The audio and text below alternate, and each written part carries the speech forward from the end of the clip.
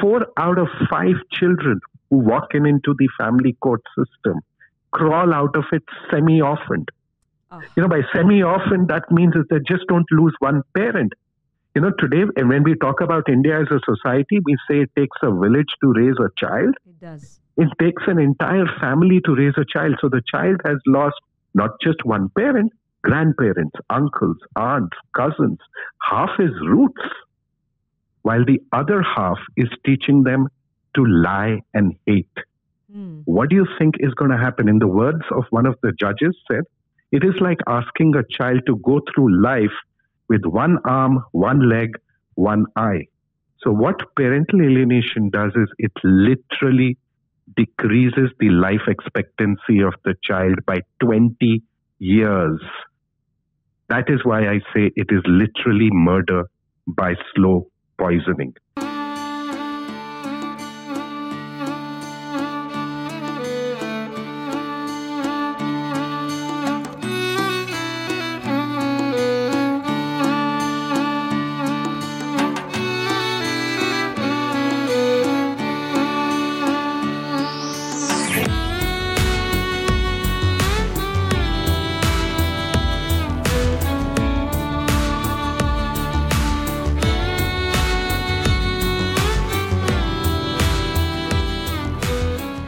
Now, Sunita, one of the things that as a therapist, you would see probably more often than someone like me does, is the effect of children on seeing her or his parents fighting, bickering and in conflict. True. Children lose out a large chunk of their childhood memory. And I think it's a price that children pay which they truly don't deserve. So when you have a parent amputee, a parent amputee is someone who is extracted away from the equation of child raising. They do not have a role anymore in the upbringing of the child. So this entire process of parent amputation costs the child. It's devastating for the parent who's been amputated, but the biggest loser in this entire war is the child. And today, I think the entire focus of our podcast, our interaction is if we can bring people's focus on a more humanitarian way of approaching these crises. That's right. In fact, We're doing this across a 2-part series. True. It will examine various dimensions, various perspectives, and people sharing their absolutely stories. The need of the hour. Yeah.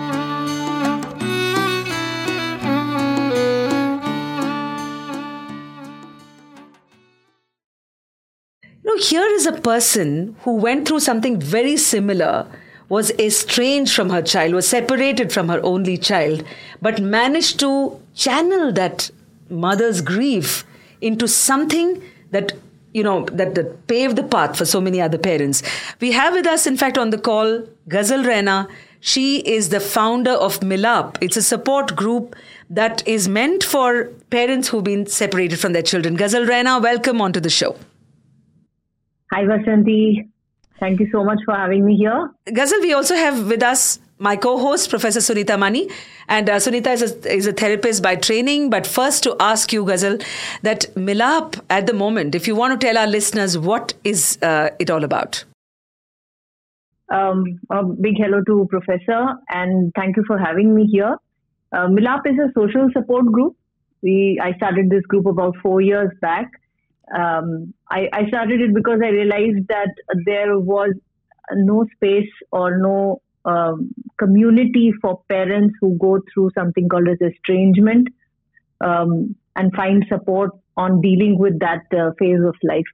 So non-custodial parents, for the understanding of our listeners, are those who have not got the custody of their children following the divorce or separation. Is that right? Yes, that's right. Interestingly, in India, we don't hear much noise or talk about estrangement. I think it is catching up in the last few years. At the same time, the numbers are overwhelming. The numbers are heartbreaking. The stories are extremely sad when you hear how parents are not able to even have a phone call, a weekly phone call, which has been mandated by the courts for one of the parents followed through. So we don't have any organization who's probably declaring this, but we think this is a social pandemic. Generally, most people, when they go through an emotional crisis or a trauma, the tendency is to cut off or shut down or move away from anything that reminds them of, the previous experience. And I just sit here and wonder, how is it that you dived right into the nucleus of your pain and then created something, where you resurrected yourself and gave a platform for people who are suffering silently? When I initially went through the separation and the legal journey that was going on, I, of course, like a lot of people, experienced a complete rootlessness, in not just socially, emotionally, financially, as well as mentally. And I've said this a lot of times that what happened to me at one of those moments was like an aha moment. I was trying to, I was grappling to make sense of why this had happened to me, or what was life doing to me. I was dealing with the enormous grief and loss of my family. Despite the separation and the divorce going on, there is a lot of loss and grief that you feel at the years gone by. Absolutely. And right there at that moment, I almost had a voice asking me, please understand why this is happening to you.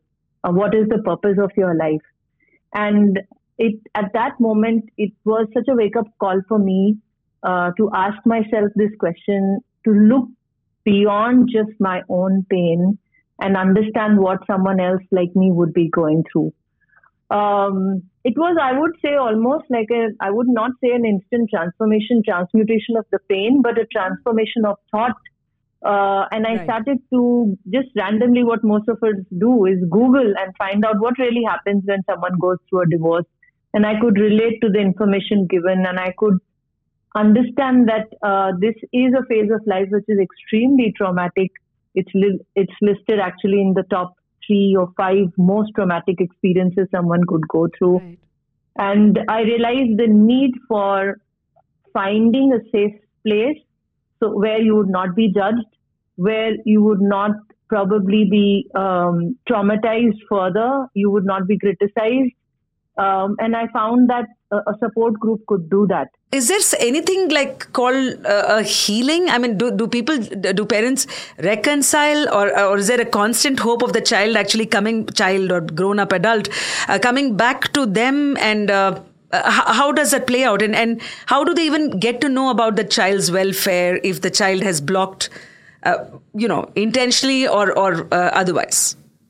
Is there hope in the life of people who are going through estrangement? Will the children ever come back? Oh yes, there are so many remarkable stories. But it is not so much as about the other parent or the other child, but I realized it's about the transformation within. So what Milap does is, one, create a safe space for people who can come and share that this is what I'm going through. There are so many people who have said, Ghazal, I've never ever told someone that my children don't speak to me. And I can tell you it is more difficult for men than it is for women because of the reasons that probably all of us know, the way we are wired. The reason why we bring a lot of experts here is that there has to be first, along the legal process that you are fighting or, trying to get access or, trying to find fairness, right. There is a lot of healing that is required, and that happens, one, through an internal journey.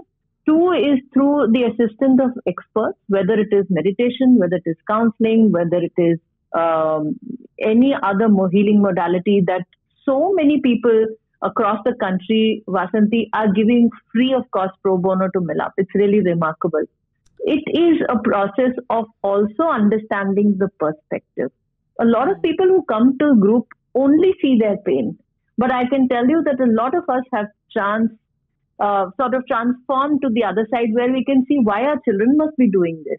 That's, I think, the biggest shift I have felt in the last 6 to 7 years that I started working on estrangement, around which I started Milap, is I started to see what is it that my child would be feeling towards me. And somehow that's where you become the parent, and then you grow through that process of estrangement. What would your wish be? As in, what would really make things better in the existing system in India for the child? I mean, of course, the entire approach ought to be child-centric as one believes, but what is your wisdom on this?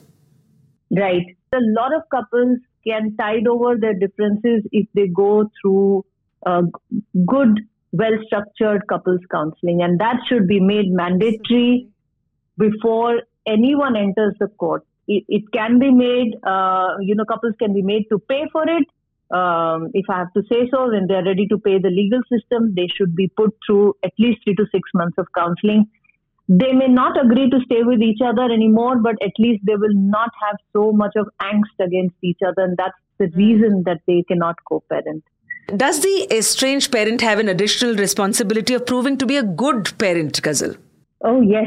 There is always pressure from media, from society, from our family, our own personal values that on parenting. There is intrinsically a questioning of yourself that you start going through of the so many years, right from the time your children are born to the role that you have played. And this could happen both to children who are experiencing alienation as well, estrangement. Right. They begin to question the memories. They begin to question, did my parent or did my child ever love me? Now, the thing is that most of us don't even have access to children. So how do you prove yourself? Whom do you prove it to? So the war is actually within. And that could be a very dangerous place to have a war or a conflict with. So there is a lot of guilt. There is a lot of, I would say, sadness. There is a lot of grief. Grief, I would say, people don't process very well. They constantly process anger and they get stuck on it. So they blame. They always want to find the other parent to blame. Freeing yourself from that. I'm not saying that we did not cause the alienation. Yes, we could have had a role to play. Letting go of that guilt is very important. Understanding that you need to first heal within so that you could have a better relationship with your child in the coming future is very important. So it is a lot of work that we need to do. And while we constantly want to reach out to our children and tell them that there is a better work in progress parent that you can expect from me now. There is a lot of work that one needs to take up, and I would say spiritually maybe we have been put into this place so that we could evolve. Ghazal, hats off to you and the grit that you have shown to move beyond the personal pain and to actually make something, and clearly, bringing this on a larger public discourse would really, through this podcast, support that effort and initiative of yours for sure, Ghazal. Thank you so much for being on the show with us. Thank you, Ghazal. Thank you so much. Your journey with us, and I must congratulate you because your efforts add up to making our world a little less lonely. Thank you so much. Thank you for having me here and taking this message across to many, many more, not just non-custodial, custodial parents, but all the children listening into our children. Yeah. Because I don't think they hear the voice of their other parents. So if this show can do that, why not? Thank you so much.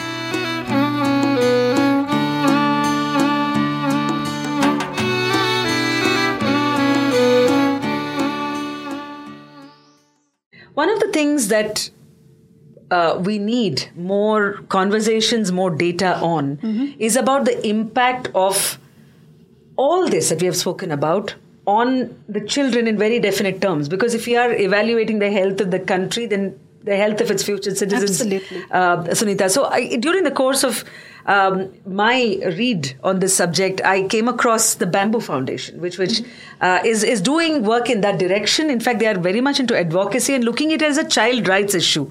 So I'm happy that today we are having the founder of the Bamboo Foundation join us on this show, Dr. Rakesh Kapoor. Besides being the founder of Bamboo Tree Children's Foundation, he is a very, very vocal person in the space. The NGO here conducts research and advocacy on child rights and is currently focused on raising awareness on children of separated parents.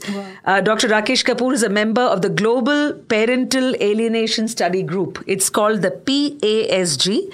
It has published multiple articles and research papers. I have watched some of their videos online, and each one gives you a new insight, not just about India, but about what's happening globally. Mm-hmm. And this Bamboo Foundation has also conducted a pan-India survey on family courts in India, because that's a very integral piece. I mean, that is the place where the destiny of the child is decided in some ways, right, where the decision is taken of which parent is the larger chunk of the child's life going to be spent with.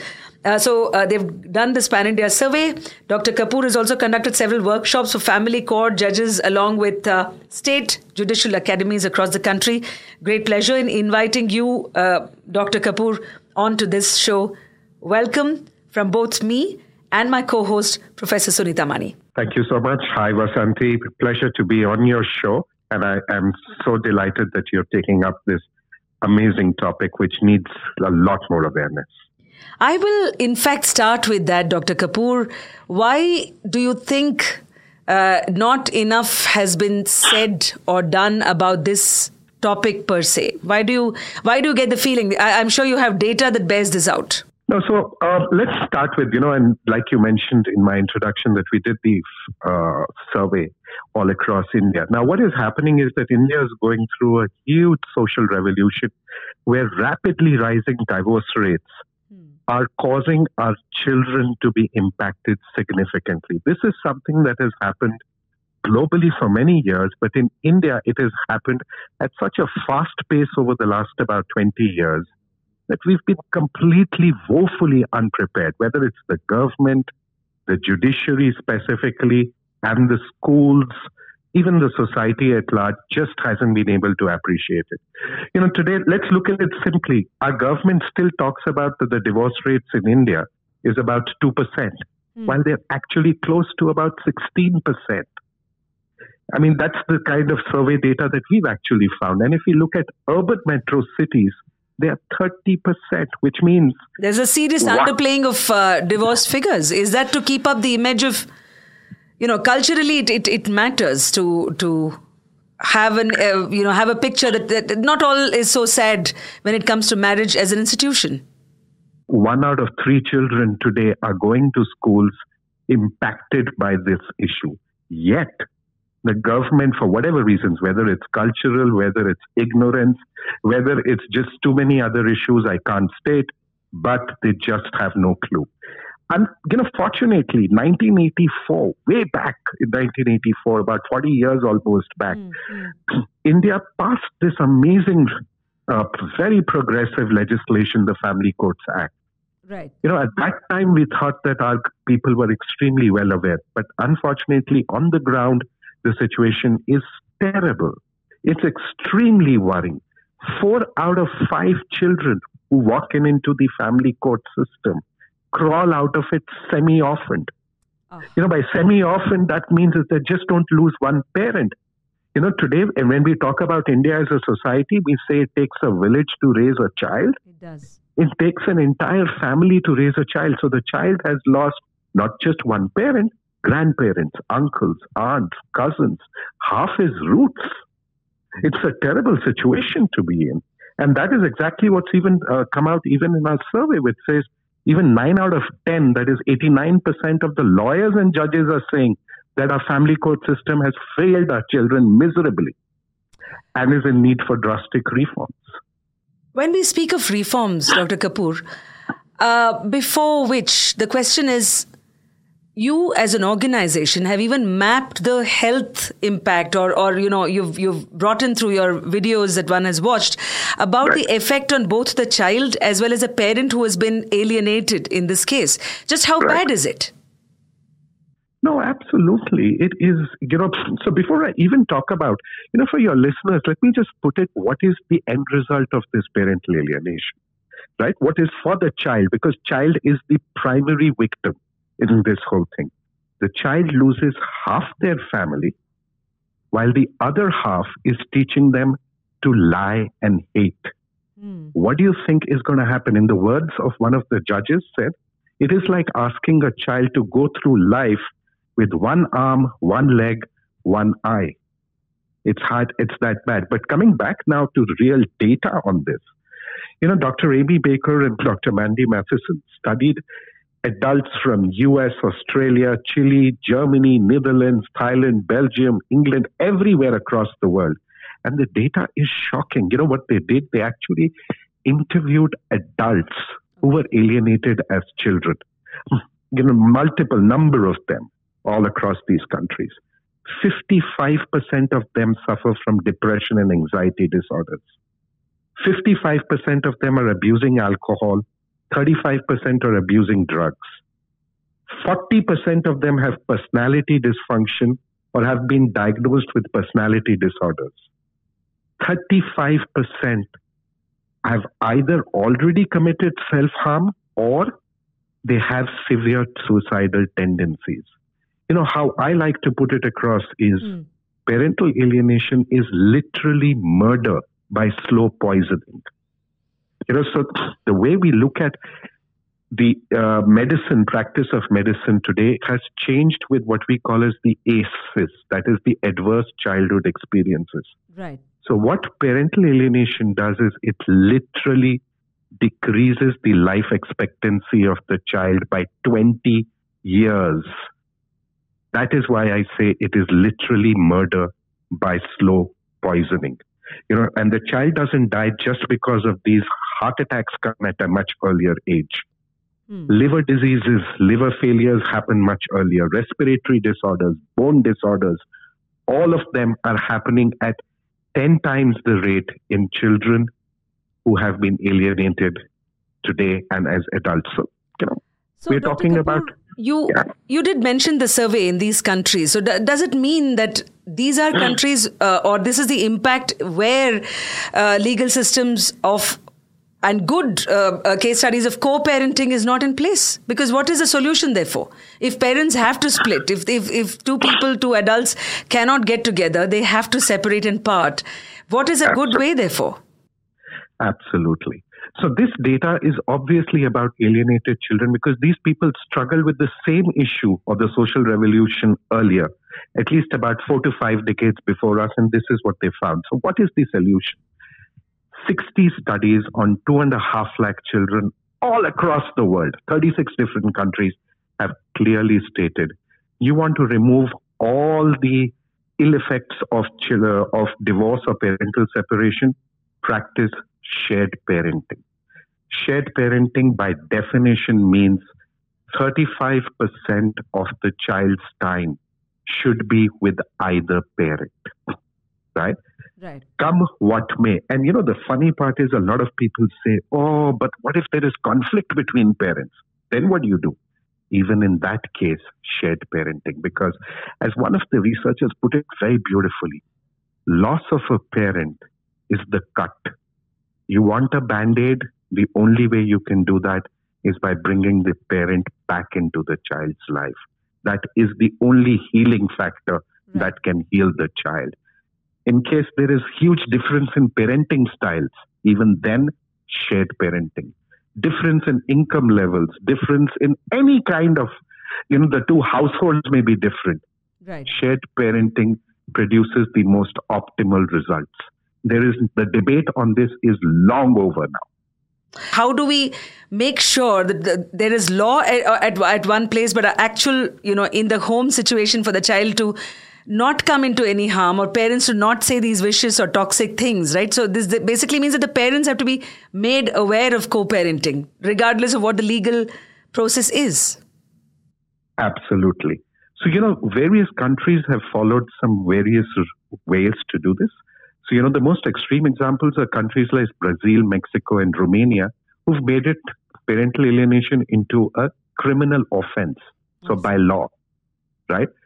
So, but the way to actually, I believe, is to start off with is that the moment any two parents walk into the family courts, the first thing that they must be done is a workshop must be conducted for them, a mandatory 1 to 2 days of workshop where they must be told in detail about the impact of this on the child.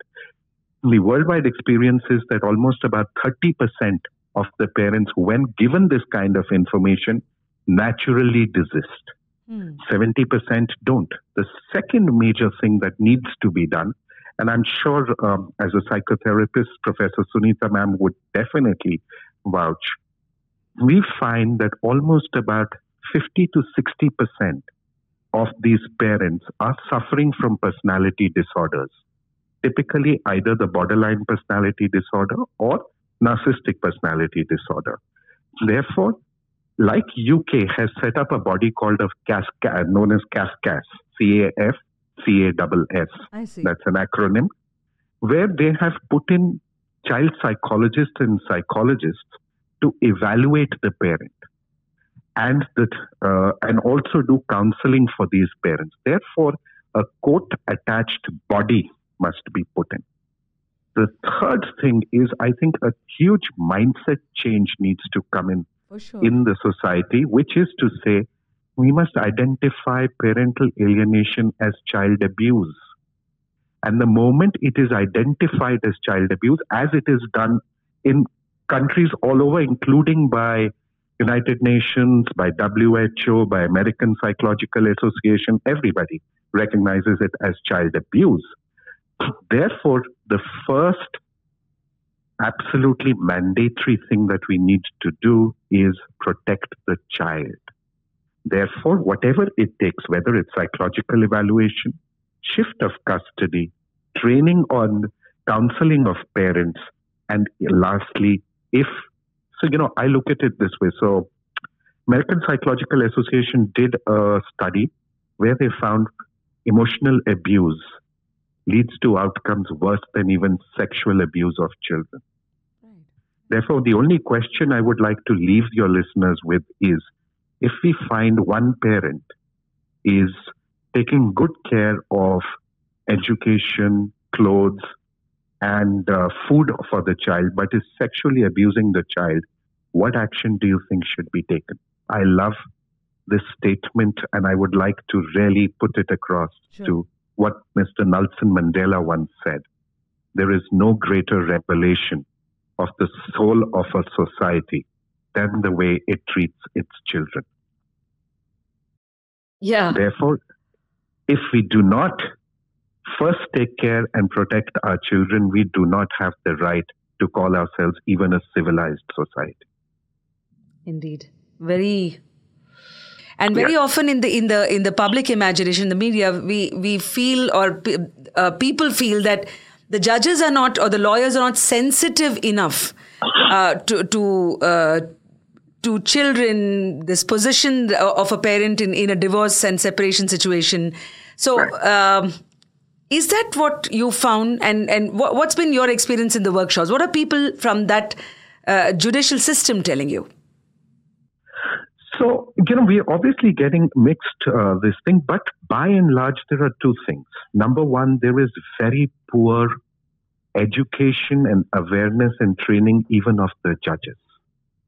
It's like literally, I can't blame the judges as individuals, because when they come into the system, they come in with their own biases in life, right? And they cannot be removed unless training and education is done, which is at a very, very poor level.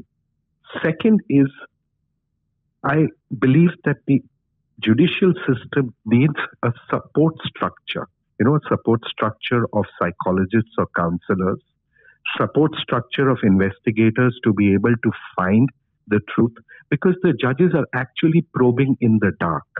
So, unfortunately, because of these two reasons, we see what is happening in Indian family courts as what I call as parentectomy.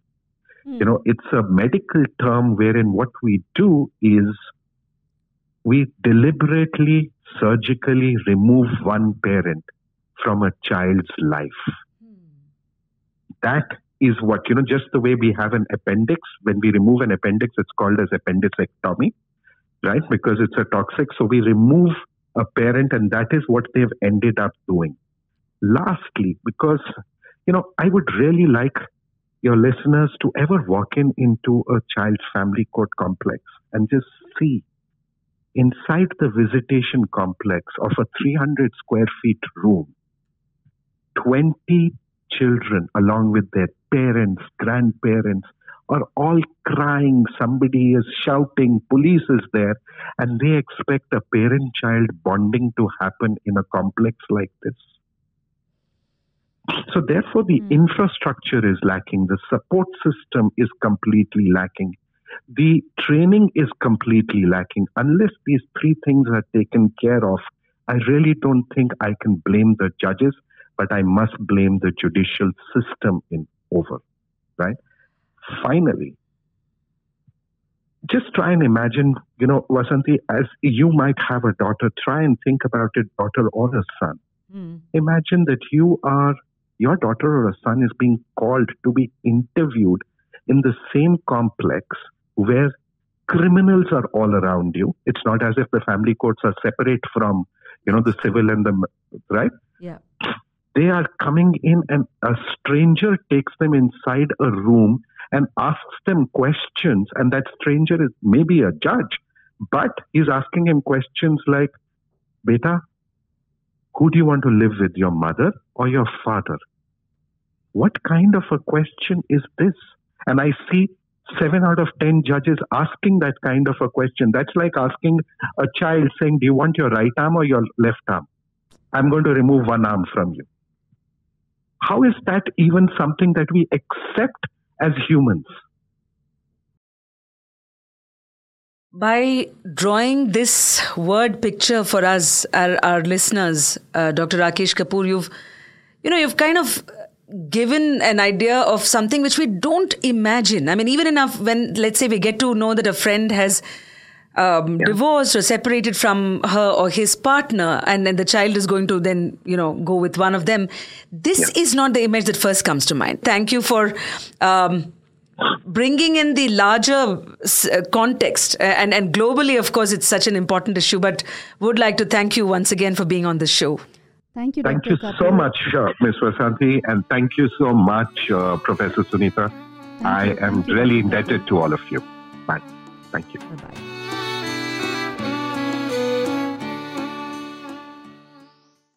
Naturally, a child is loyal to its parents, So when you have a child who rejects one of the parent and chooses to live life with the other person, there are basically 3 ways that a child does it.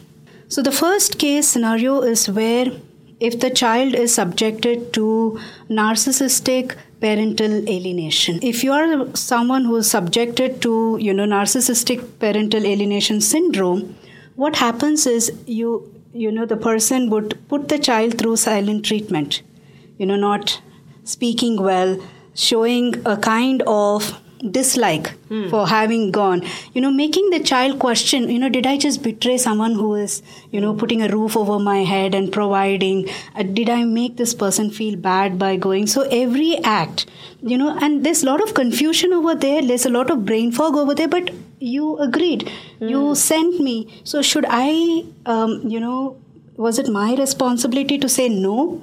Right? Or they might go there and yet probably stay distant or express my dislike. Yes. And especially when they come back and share an instant, we were playing and then mom just pushed me and I was about to fall, and then, thank goodness nothing happened. And this person would give an exaggerated response. Oh, you fell? She pushed you? And the child would be like, no, we were just playing. I just can't believe that someone can just push a child, and the child is confused. Oh, is this the way I must be perceiving this whole thing? Right. So you put on a front like Mother Teresa part 34 in front of your child and confuse the child. So manipulate a sense of cohesion in the child itself.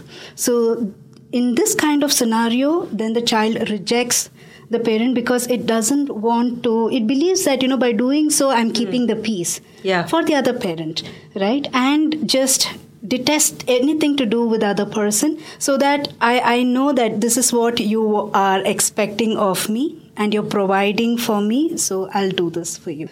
The second could be that, if the child has attachment trauma, that is, the period from 0 to 5, if the parent has not spent considerable amount of time due to ill health or because of work, then, when there is a custody battle, there could be clearly a sense where the child, without remorse, could reject the other parent. And that is why the primary years of a child's life, having both the parents at least until the age of 8, seems crucial, because after that the child has a stronger sense of self and personal beliefs and ideologies, generally building into, its developmental ages that's going to follow later on. And the third case scenario is where you have a child who is suffering from personality disorder. Okay.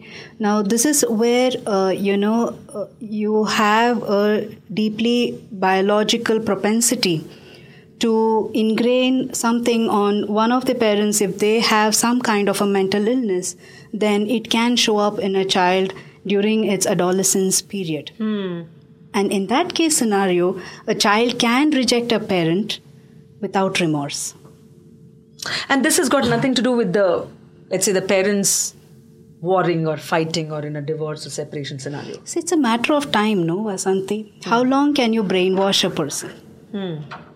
After a certain period of time, the child, when it goes well into adulthood, can get a sense of reality. Right. And it's also an opportunity for the child to not look at the parents from the parental pedestal. Here you would have a child who's able to look at the parents as, another human life who have brought me into this wonderful world. I'm grateful to them, but that is about it. Right. There is no romanticizing, or idol worshipping the parents, like, okay, they've given me my life. And, so these are the children, who are well-developed adult, who can look at another human being and take them for their flaws and also the humanness. Yeah.